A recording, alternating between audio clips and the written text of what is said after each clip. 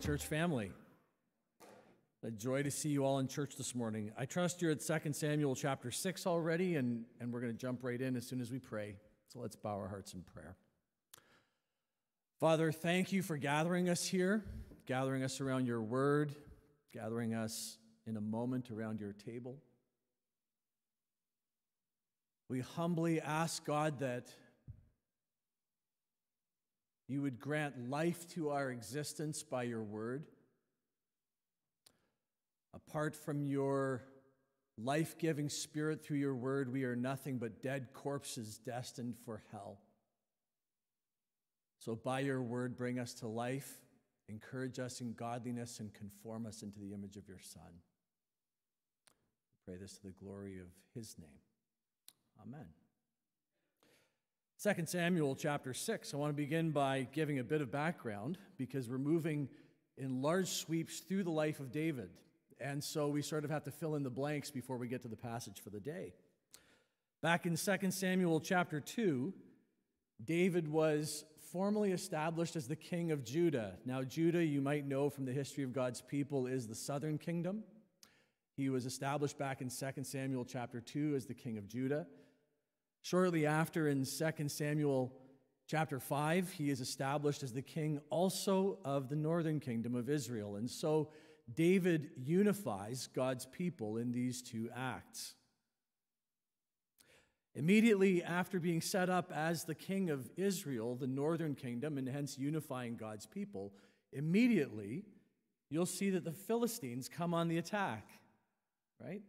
Well, there's probably a preachable point in that. Right when God has you exactly where he wants you to be, you can expect an attack from the evil one. That's not a point in my notes, right? It's just for free. So look at 2 Samuel chapter 5, and I want to pull out one point before we move into our passage this morning of 2 Samuel chapter 6. In 2 Samuel chapter 5, the Philistines come upon David to attack him not once, but twice. The first time, in verse 18, the Philistines come upon him to take him down, and David inquires of the Lord what to do. Look at verse 19. And David inquired of the Lord, "Shall I go up against the Philistines? Will you give them into my hand?" The Lord responded to David in this first case with a gracious assurance that his enemies would be delivered accordingly into his hand. Then in 2 Samuel chapter 5, verse 22, just a couple of verses later, the Philistines come up upon David again to attack him. Now I want you to notice that in this case, David took nothing for granted, but he went back once again and asked the Lord what to do. And from the Lord, he received a different answer. Did you notice that? In verse 19, the first time, the Lord said, "Go up and take them head on." The second time, in verse 24, the Lord said, "Do not go up and take them head on, but skirt around behind," right, with a different instruction. Now, this is actually a really important point for us as Christians these days. Even at moments when you find yourself in times that are identical to times in the past, do not presume upon the Lord. Ask him again. Return back to his word for instruction. Go to him in prayer and seek the wise counsel of other people. You cannot assume that God will always have you respond similarly in similar circumstances, because the whole point is that you and I might grow in reliance and trust upon the Lord. And so twice the Philistines attacked, and twice David sought the Lord. Well, that brings us up to 2 Samuel chapter 5 and our passage this morning in 2 Samuel chapter 6. Now in 2 Samuel chapter 6, we're going to read about the ark returning back to Jerusalem, but in order to sort of figure out why the ark wasn't there in the first place, you have to go back to 1 Samuel chapter 4. It was during the time of Eli, if you remember, wicked Eli and his even wickeder sons, that the Ark of the Covenant had actually been captured in battle by the Philistines. This many years ago, God's people went to battle with the Philistines in a place called Ebenezer. The Philistines defeated God's people, and captured the very Ark of the Covenant. Now, the Ark of the Covenant was so important to God's people. Okay? Back in Exodus chapter 25, the Ark was constructed by Moses. And if you go back to Exodus 25, you'll discover the Ark of the Covenant was a wooden box that was gilded in gold. It had a simple but elaborate lid on the top that actually had two angels facing one another. Now, if you can picture this in your mind, it's probably less because you've read Exodus 25 and more because you've watched Indiana Jones. But you know what I mean by the Ark of the Covenant. So the Ark of the Covenant was constructed to be to at least represent the promises and covenants that God had made with his people Israel. Okay? Moses was instructed to build it, and he was instructed to build the tabernacle to house it. It was right at the very center of God's physical, manifested presence on earth. So the Ark of the Covenant was very important. And the Israelites were instructed to carry it into battle as a reminder to them that the battle belonged to the Lord, right? Their only job was to trust him. And when they did so, they couldn't lose. So powerful was this ark as a reminder and as the manifest presence of God on earth. This ark was a reminder, it was the manifestation of God's presence, but it was also a foreshadowing. Because within the tabernacle, once a year, the blood of a spotless lamb would be sprinkled on the mercy seat, the hilasterion in Greek, the part that was on the lid in between, the part where it was believed that God's presence sat on the ark. And in that sprinkling of the blood of a spotless lamb, God's people saw foreshadowed their salvation in Jesus Christ. So this is the ark that was missing from amongst God's people. It had been captured by the Philistines. It was shortly thereafter brought back. But this ark had then spent 50 years off in the remote woods, being ignored and forgotten in the household of Abinadab.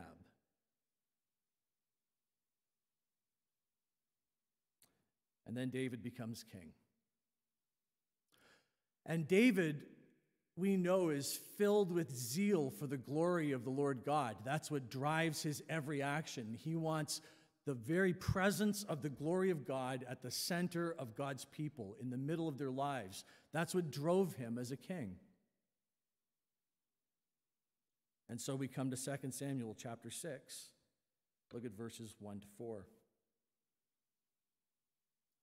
Now David again gathered all the chosen men of Israel, 30,000, and David arose and went with all the people who were with him from Baal Judah to bring up the ark of God, which is called by the name of the Lord of hosts, who sits enthroned on the cherubim. Can you see the picture now? And they carried the ark of God on a new cart and brought it out of the house of Abinadab, which was on the hill. And Uzzah and Ahio, the sons of Abinadab, were driving the new cart with the ark of God, and Ahio went before the ark. This is the moment that we're going to look at today, and as we move through this chapter, we're going to encounter two people in particular. Two people who are going to show you what not to do in the presence of God. Okay, these are going to be lessons in negative, lessons in relief. Christian man or woman, learn from other people's mistakes. We're going to look at two people. But before we get to those two people, I want to just look at these first four verses 1 to 4. Because in them, you are going to see what happens when there is a good desire, a desire for a good thing, but it's carried out and executed in the wrong way. You know, it's possible to want the right thing or even to believe the right thing for the wrong reasons and actually be wrong? Right? Well, that's what we're going to see in these first 4 verses. David, who sought after nothing but the glory of God, and yet in returning the ark back to Jerusalem, the middle of God's people, he employs his own means to bring about God's plan. Look at verse 3. This is where it all goes wrong. They carried the ark of God, how? On a new cart. That's right. On a new cart. And immediately, if you're reading through this, you should see a giant red flag. Because back in Exodus 25, God was clear not only about how the ark was to be constructed, a box made of wood, a lid with cherubim, the mercy seat, but he also said that this ark was to have rings, one on each of the 4 corners, so that poles could be passed through.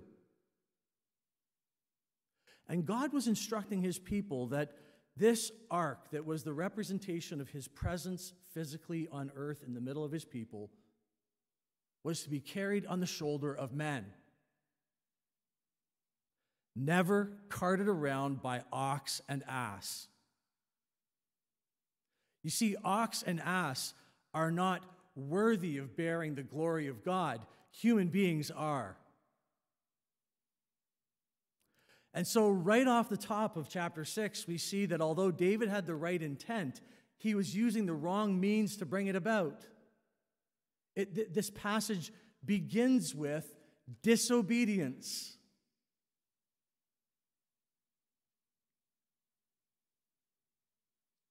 David had the best of intent.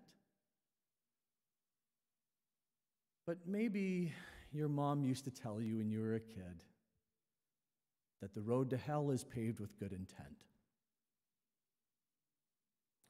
Good intent with disobedience.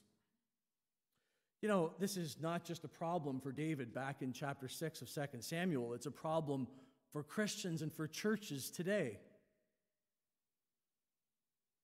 So many churches who are jealous for the glory of God in their own community, but they're employing not God's methods, but their own methods to try to bring it about.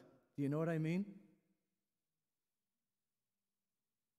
It's as though we are collectively faced with this same problem of seeking to usher the ark of God's presence back into a place of prominence, but through our disobedience, missing the point in the first place, because it was all about obedience. Can you think of ways that Christians and churches do this and go wrong? Well, as a pastor here at St. George's for 18 years, I've seen many different trends come and go in the North American church. Trends that could be thought of as new carts intended to usher the glory of God back in, but they're actually just willful, sinful disobedience. Perhaps you've heard of something called the prosperity gospel. The prosperity gospel is when so-called preachers tell you that when you come to faith in Christ, God is going to exclusively bless you with monetary, financial blessings, and he will ensure that if you have enough faith, you will always be healed according to your plan and not his, and it will only ever be a prosperous way. Well, this is a new cart that churches try to employ to bring about what should be a good end, which is the glory of God. And it's wrong. It's wrong. It's set for disaster. Others have been the seeker-sensitive movement, right? Where the cart that it's employed to try to bring about the glory of God in its own way, it's sinful, but they say, well, if we can just try to make the gospel more palatable to the average person in society by capitulating on social issues and never preaching sin and never preaching wrath and just making the gospel message more acceptable. Well, that's just a new cart, right? A big problem. I could go on. I could list others. There's the problem of the new cart of cheap grace. where churches say we're only ever going to preach Jesus Christ as Savior and never as Lord. There are other problems. Certainly we see these two today. The one is the cart of Christian nationalism, where churches think that they can usher the glory of God back into a central place in the lives of God's people by, in an unholy way, blending church and state. Christian nationalism is just another cart. Or what about the cart of critical race theory? What about the cart of trying to see the world through those lens, right? Oppressor, oppressed, trying to bring the solutions to bear. This is the problem of a new cart. The problem of a new cart extends to things like social justice gospel, where the church says we're trying to bring the glory of God back into a central place of prominence in the life of God's people, and we're going to do so not with the simple gospel message, but by employing social means to bring about justice. And look, friends, just aside, we would all agree that a more just society is a good thing and something that Christians ought to seek. The problem is social justice has now become divorced from its foundation. It's become the foundation instead of the outworking of a Judeo-Christian foundation. And when social justice is divorced from a foundation of Judeo-Christian principles, then it just becomes morally relativistic. Well, how do you define justice? How do you define it? And it becomes a new cart. It's sinful. This problem of a new cart happens in the church every time that secular methods become more alluring than God's word. When you see churches and Christians appealing primarily to new carts, it's because they've lost confidence that the gospel is the power of God unto salvation. So as we read this account, we as Christians are reminded and warned that God's work must be done in God's ways. So let's jump into our two people. Verses 5 to 15, the first one we're looking at is this guy named Uzzah. Verse 5 begins with this joy-filled celebration. The Ark of God is returning to Jerusalem. It is believed that this presence of the Ark back in the city of David will usher in a new age of obedience and devotion to the Lord God. Verse 5, and David and all the house of Israel were celebrating before the Lord with songs and lyres and harps and tambourines and castanets and cymbals. Verse 6, and when they came to the threshing floor of Nacon, Uzzah put out his hand to the ark of God to hold it, for the oxen stumbled. So the ark is coming back to Jerusalem. Everyone's partying in front of it. They're all happy and joyful. The oxen stumble a bit. The cart on which the ark never should have been in the first place wiggles. And Uzzah stretches out his hand, we're told in verse 6, to stop it from falling over. In verse 7, we're told in a handful of words of something dreadful and horrible. And the anger of the Lord was kindled against Uzzah, and God struck him down there because of his error, and he died there beside the ark. Uzzah is struck dead by God for his error. That's what Scripture tells us. All right, so you're reading along in this. You're a casual Bible reader, and you're reading along. You don't see it coming, and all of a sudden you read this, and you're like, what? That really came out of nowhere. Everyone's happy. It's going well. The cart wiggles. The ark looks like it's going to fall. And Uzzah, boom, struck dead, gone. As a reader today, you read that and you think, that's unfair or unjust. Uzzah was only trying to help out. Maybe you would argue he was doing what was natural. So you can imagine yourself in this situation. You think it would be an unconscious, unthought out response. Something's falling, you like put your hand out to prevent it, right? Verse 8. We're told that you and I are not alone in those feelings, but David himself was angry. And David was angry because the Lord had broken out against Uzzah. But we're told in verse 9 that very quickly David's heart changes from anger to fear of the Lord. We're told that David realizes in short order that he's not even worthy to steward the presence of God manifest in the ark.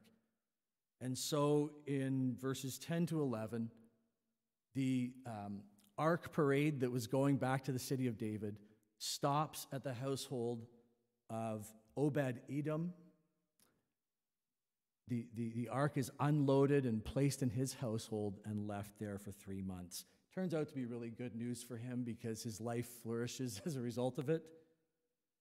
But there's a couple of things I want to pull from this account of Uzzah. The first one is this necessary question. Was it unfair or unjust for God to strike down Uzzah? And the answer is no. Because in God striking down Uzzah, we see the importance of trusting in God. Let me tell you what I mean. What was Uzzah's sin? Well, if you read this passage closely, you have to conclude that Uzzah's sin was the belief that God needed a hand. Look, anytime you and I put our own cleverness ahead of God's clear instruction, we commit the sin of Uzzah. Let me give you 2 examples. Have you ever, as a Christian, made plans, charged ahead and done them, and then retrospectively asked God to bless your plans? That's the sin of Uzzah. Let me give you another one.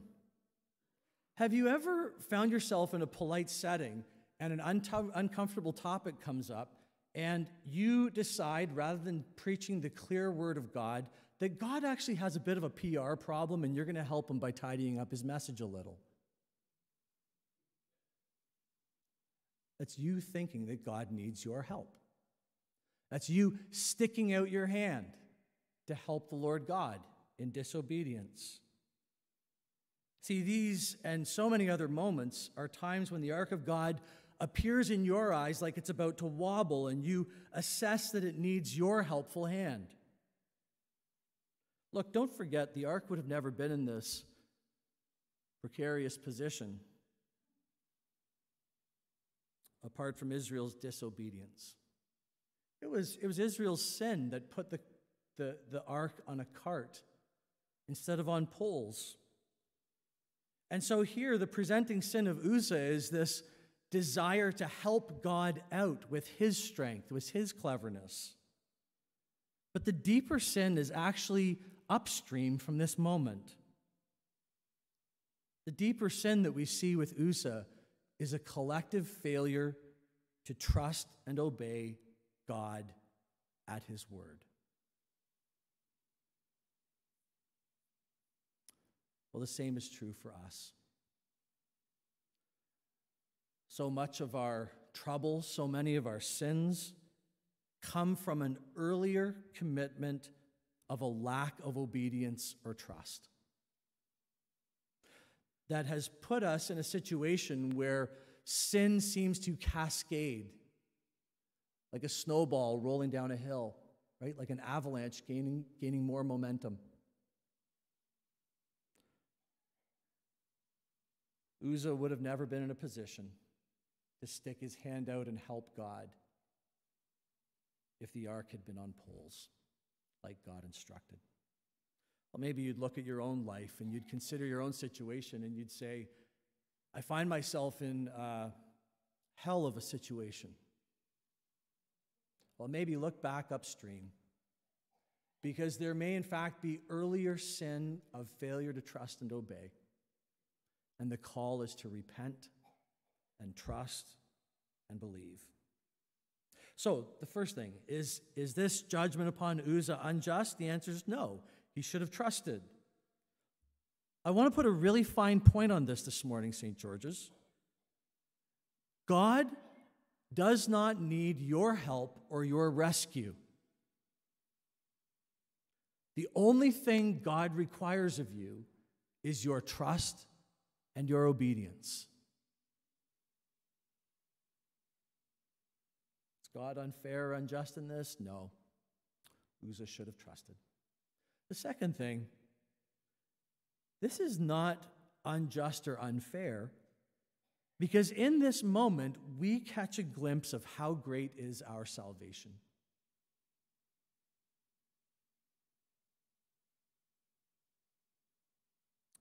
You might have heard this account of Uzzah and thought, okay, I get it. He disobeyed the Lord God. He thought God needed his help. He stuck out his hand. But really, does that deserve death? Like, maybe this is just a minor infraction. Maybe this is just a little picadillo, a little sin light, and God should have just slapped him on the wrist. Why death? Well, this, like all disobedience to God,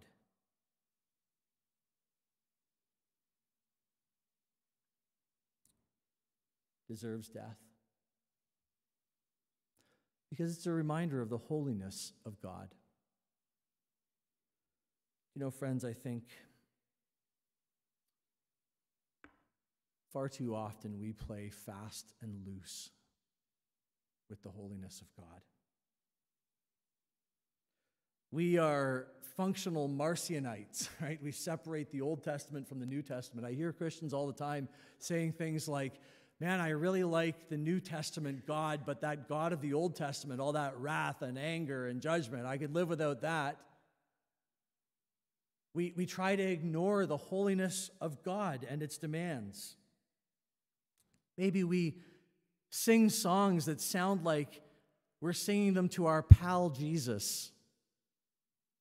We sing songs that you could replace God with your high school girlfriend and the song would remain the same.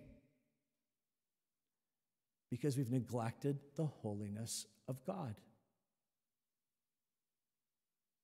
And apart from the dreadful, terrifying, deadly holiness of God, you can't make sense of the Old Testament. It doesn't make any sense. Why does Uzzah get struck down dead?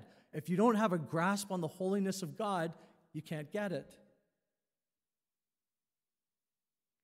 And if you ever lose sight of the holiness of God, you will lose the backdrop of your own salvation. Because in the New Testament, we're told that what God saves us from is the wrath of God. On the cross, Jesus dies to deliver you from the wrath of God. It's God absorbing his own wrath into himself and paying the penalty of death that all who sin and disobey deserve. Uzzah stretches out his hand to touch the ark and he's struck dead. And it's just. It's what he deserved. Now you might think, okay, Artie, that's an Old Testament phenomenon. That's how the holiness of God is lived out in the Old Testament. It all, a switch flipped and everything changed in the New Testament. All right, if you think that and if you're clinging to that, don't read the account of Ananias and Sapphira in the book of Acts. Two people who sinfully misrepresented their heart before the Lord and before the Christian community, and God struck them dead. So when you read these accounts of God striking people dead for their sin, you should not decry the injustice. Instead, you should be reminded of Deuteronomy chapter 4 and Hebrews chapter 12, where we are told, our God is a consuming fire. He's not to be trifled with. If you Even come close to him, you will surely be consumed and die. Your sin, like Uzzah, demands no less. And so you read this account and you see yourself in Uzzah, and you can easily see how you would get caught up in that moment on the cart and do the exact same thing that he did. You see that. But maybe it's harder for you to accept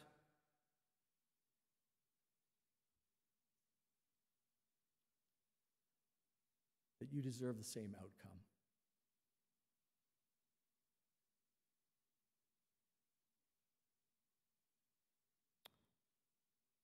Passages like this one remind us that we cannot come close to the ark. We cannot approach the presence of God through our own means, by reaching out our own sinful hands. God is holy, and his holiness demands death.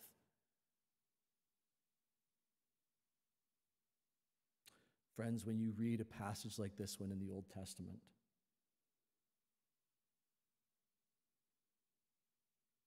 it's an invitation to take your own salvation more seriously. Because you and I have a Savior. We have a Savior whose blood was sprinkled on the mercy seat. He has satisfied the just wrath of God that demanded Uzzah's death and demands yours. Satisfied, paid in full. And so you and I can now not only reach out and touch the presence of God, but we can come boldly to the throne of heavenly grace as a well-loved child would come to his father's knee. Uzzah is struck dead in the presence of God, and you and I would be too. But we have an advocate. We have a mediator. This account of Uzzah reminds us of our sin and how great is our salvation. So this first character, Uzzah, he shows us that we ought to trust and obey, that God doesn't need our help or cleverness. And this character, Uzzah, reminds us of how great is our salvation. We deserve death, and yet, in Christ, we can boldly approach the throne. Second character is Michal, verses 16 to 23. And this is our second lesson from this passage. So the ark is making its way to Jerusalem after spending 3 months in the house of Obed-Edom. After 3 months, the death of Uzzah is a distant memory for most. Like, oh yeah, I remember that happened. Okay, whatever. And now there's dancing in the streets of the city of David, dancing in the streets of Jerusalem. And I love this picture. It's always been one of my favorites. Of noble warrior King David leading the dancing troupe. We're told that he danced in a linen ephod. His wife, Michal, accuses him of dancing in a way that is, unbecoming a king. She said he exposed himself. I don't know exactly what that means, but I imagine that maybe an ephod is something like those hospital gowns that you wear where your butt sticks out. And so David's leading the charge, dancing back into Jerusalem wearing an ephod. He's so delighted by the restored presence of the Lord in the midst of God's people. When was the last time that you felt so delighted at your salvation? When was the last time that you took stock of God's goodness to you in Jesus Christ, and it moved you to make a jackass of yourself? You see, David was so overcome with joy that he didn't care what anyone else in the entire kingdom thought. He was dancing before an audience of one. Not everyone's happy about it. Look at verses 16 and 20. As the ark of the Lord came into the city of David, Michal, the daughter of Saul, looked out of the window and saw King David leaping and dancing before the Lord, and she despised him in her heart. Verse 20, and David returned to bless his household, but Michal, the daughter of Saul, came out to meet David and said, how the king of Israel honored himself today. You have to read that with a sarcastic tone. Uncovering himself today before the eyes of his servants, female servants, as one of the vulgar fellows shamelessly uncovers himself. Verses 21 to 22, David's response. David said to Michal, it was before the Lord. See what he's saying? He's saying, I don't care who else was there. I was dancing before the Lord, who chose me above your father and above all his house to appoint me as prince over Israel, the people of the Lord. And I will celebrate before the Lord. I will make myself yet more contemptible than this, and I will be abased in your eyes.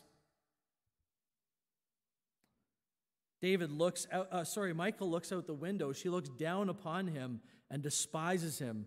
She values her own sense of family honor or dignity over the glory of the Lord God. And you got to remember, as Scripture tells you, she is Saul's daughter, isn't she? Just a little too much of Saul in her. And David's answer, he says, woman, you haven't seen anything yet. Because David knows that there's true honor found in genuine, heartfelt delighting in the Lord. And that is especially the case when that delighting comes at the expense of the honor of men. I don't know if you've ever experienced that. Perhaps there have been Michals in your life who've disdained you for your joy in the Lord. Well, Michal, we're told, is struck barren. Now listen, barrenness is not always a judgment from God. But in Michal's case, it was. And so this ensured that the lineage of Saul would have no place in the lineage of the royalty of Israel. Even Michal is cut out. Now, interestingly, a couple of chapters, we're going to find out that David's royal issue would not come through Michal, Saul's daughter, but would actually come through Bathsheba, a story for another day. But when you read this story, this account of Michal, this second person in this chapter, you have to ask yourself, whose approval do you seek? Do you live trying to appease the crowds? Or do you respond to the joy of God's salvation before an audience of one? You know the old song, I'll cling to the old rugged cross. It's shame and reproach, gladly bear.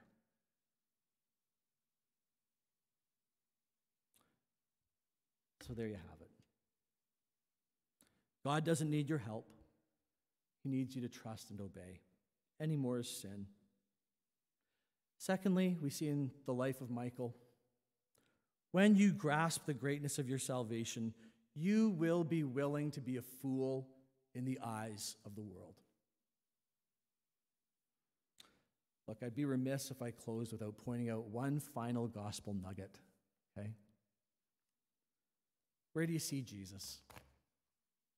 Well, David, we're told, dances in this ephod. Do you know what an ephod is? It's the garment of the priests of Israel. So gain the context here. The ark of God, his physical presence, his manifest presence, is being restored to the people of God. Actually, more precisely, God's people are by this action being restored to the presence of God. And that's good for them. but it's joyful for David. And so in this dancing David in his ephod, we catch a glimpse of our greater high priest. In Hebrews chapter 12, we're told that we look to Jesus, the founder and perfecter of our faith, who for the joy that was set before him endured the cross, despising the shame, and is seated at the right hand of the throne of God. It's all loaded in this passage. We look to him. He's the only one who reconciles us to God